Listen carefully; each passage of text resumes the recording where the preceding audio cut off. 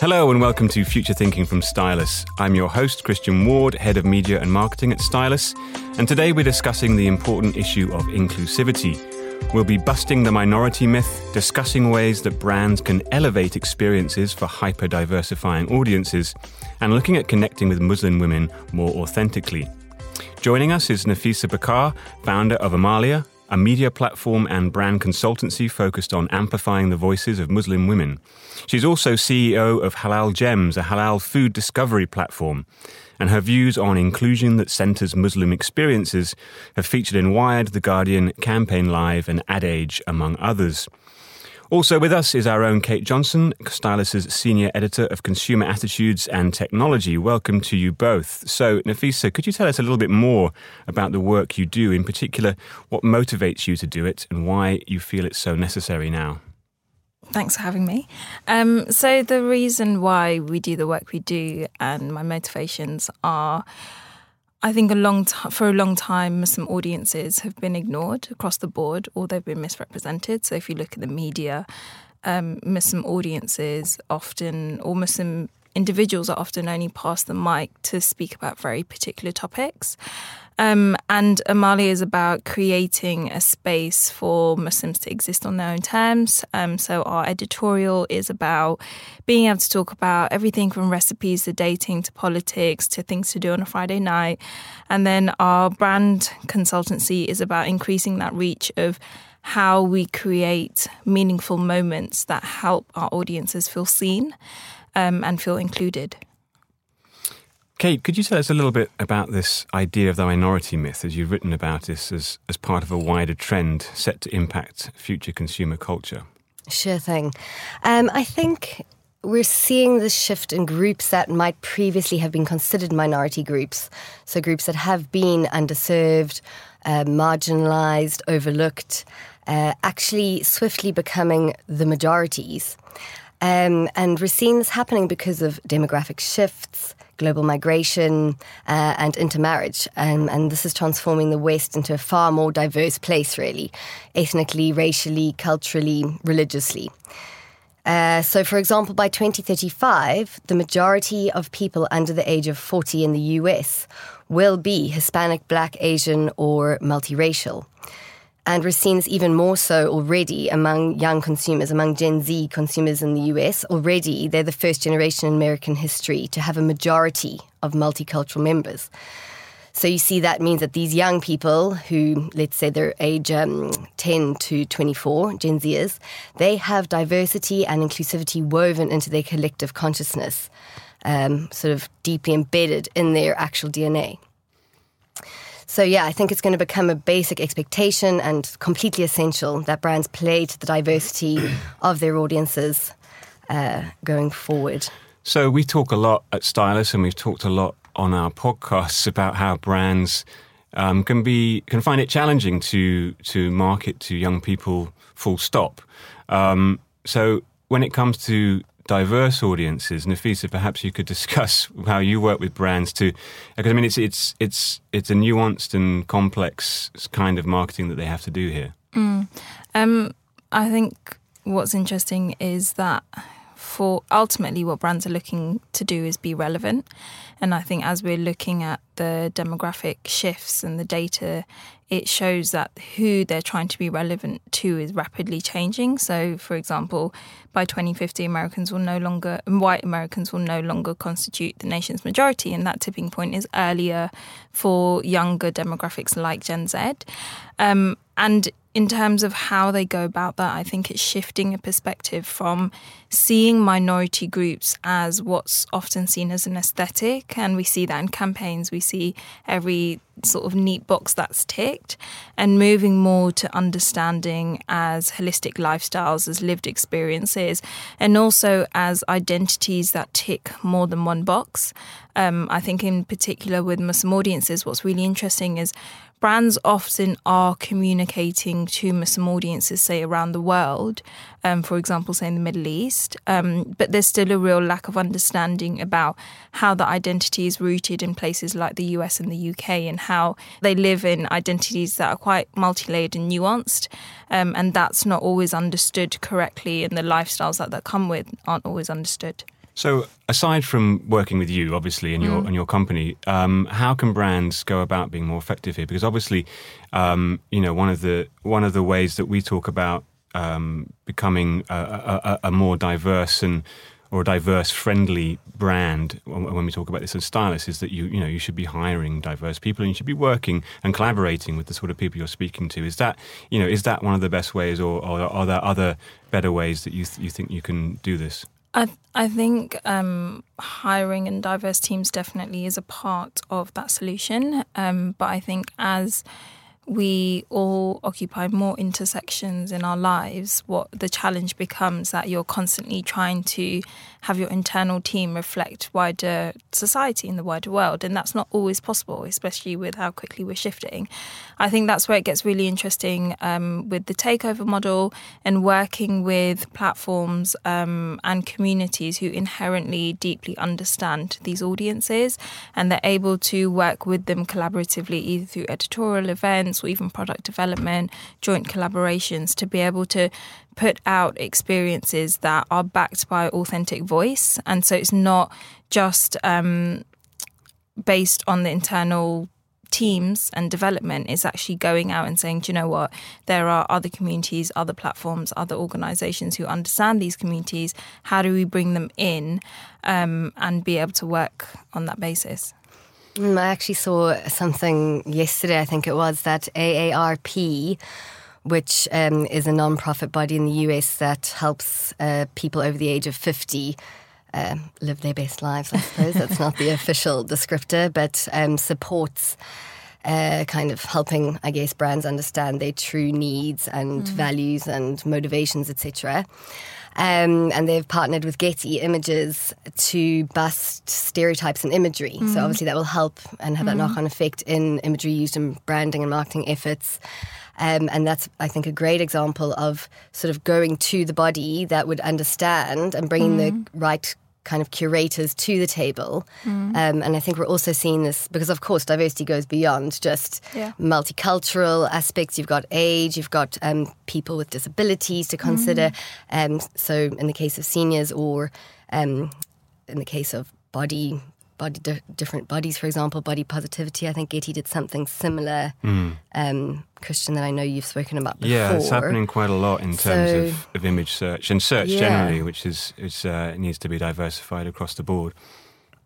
So, Kate, you talk, I mean, you, as part of your work at Stylus and the Consumer Attitudes Directory that you work on, you spend your days profiling consumer groups that are worth keeping an eye on. Indeed. So talk about, why it's important for brands to understand and engage Muslim women effectively. What's your take on this? Well, I think, as Nafisa's pointed out, Muslim women are not a minority group. They're not this, mere niche that you should try and serve and target. They represent a massive market and opportunity, and this is across all industries. So everything from food and fashion to beauty and to travel. And by 2050, 30% of the world's population is going to be Muslim. So that's nearly a third. And as the globe's Muslim population multiplies, and it's likely to grow, the 70% by 2060, modest fashion is going to drive the luxury women's market, for example.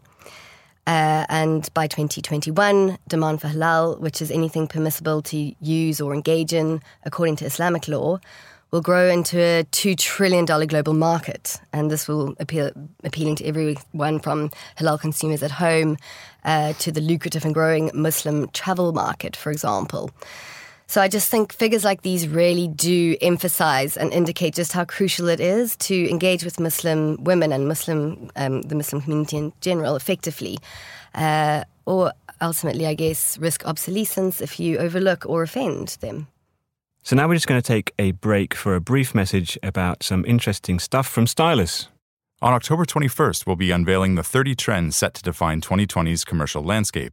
Available exclusively to Stylus members, our hotly anticipated Look Ahead report series reveals not only what these trends look like in actionable detail, but also how your business can capitalize on them.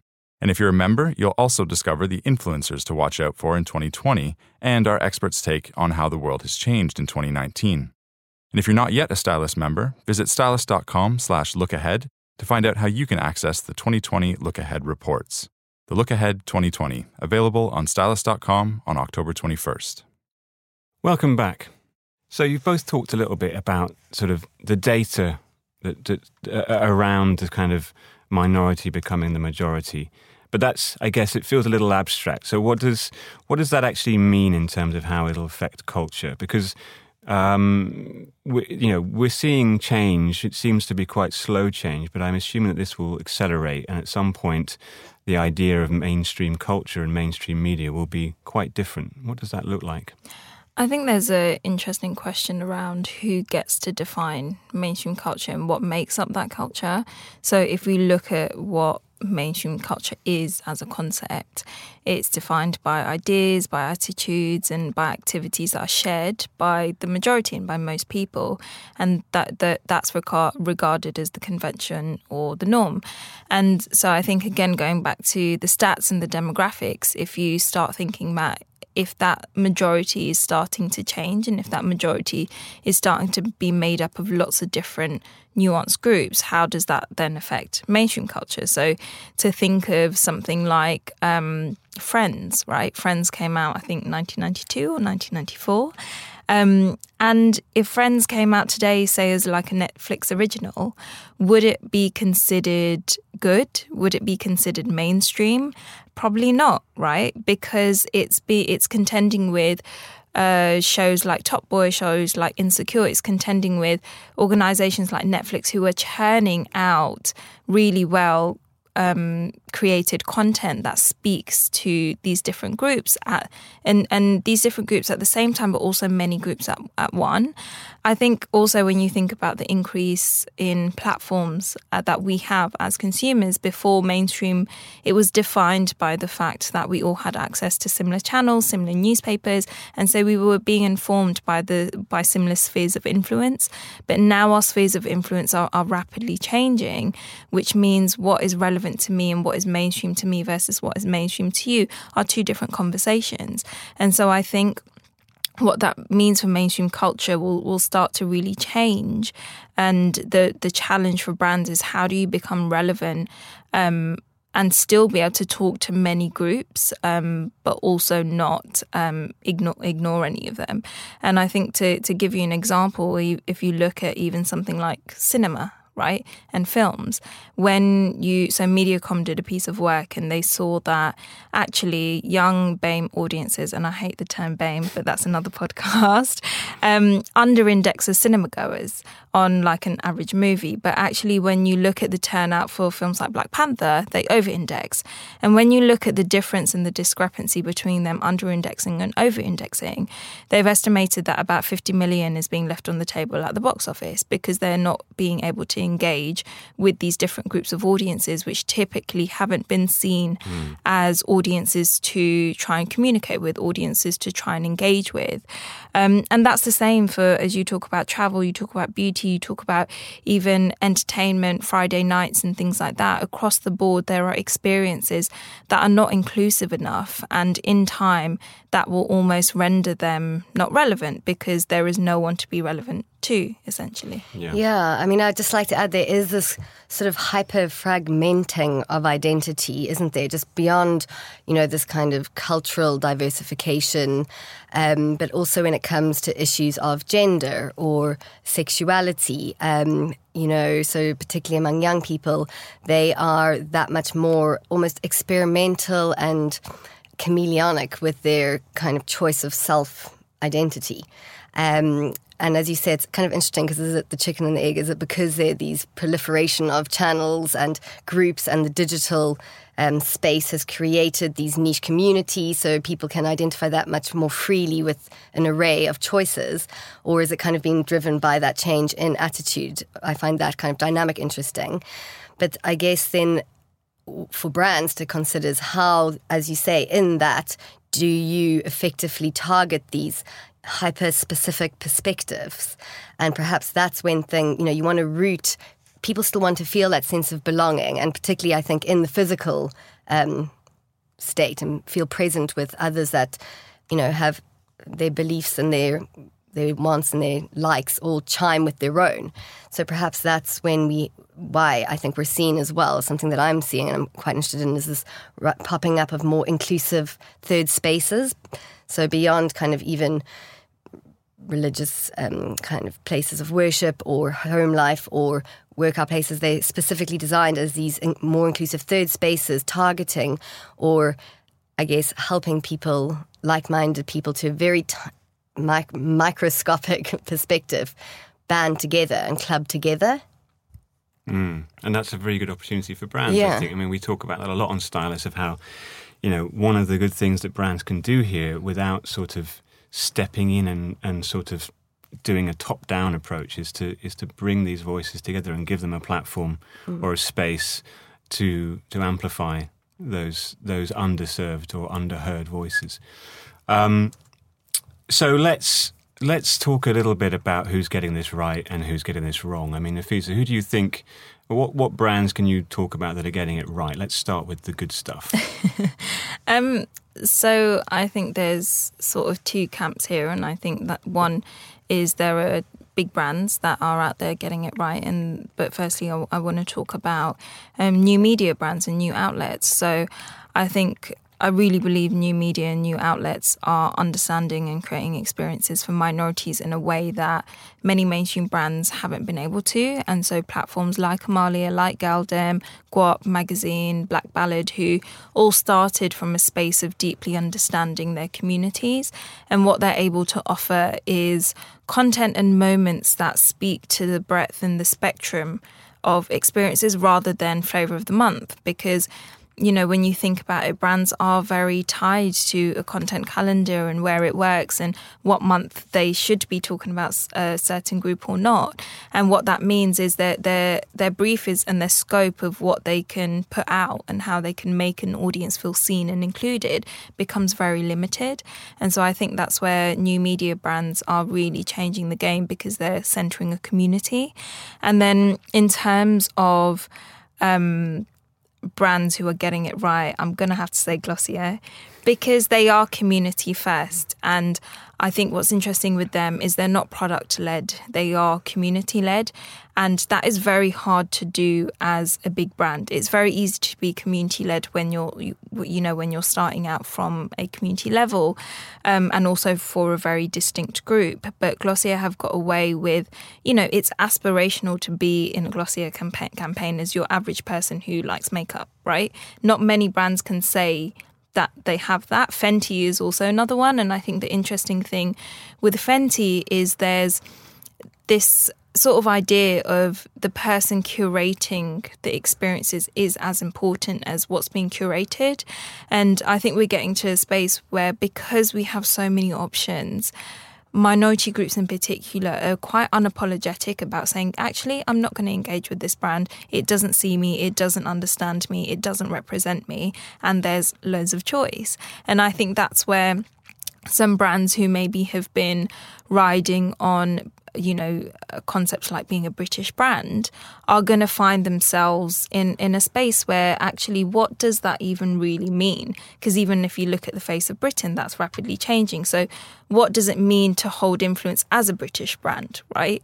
If that's only rooted in you being a British brand historically and you not being a British brand who understands who Britain is today, then you're going to lose relevance. So yeah, I think Glossier, they centre their customer, build a community, and they've also been able to build a collective identity around lots of individual identities. So we were talking about, that difficult space of how do you give a nod to all these different communities? Actually, I think they do really well with consistency and not being flavour of the month, and just consistently centering a community of really diverse people.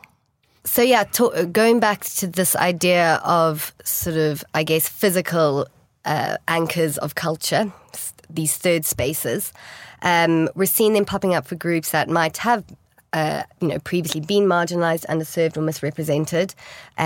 So, for example, we are seeing new gender fluid gyms like Everybody and the Queer Gym for those who identify as trans or non-binary.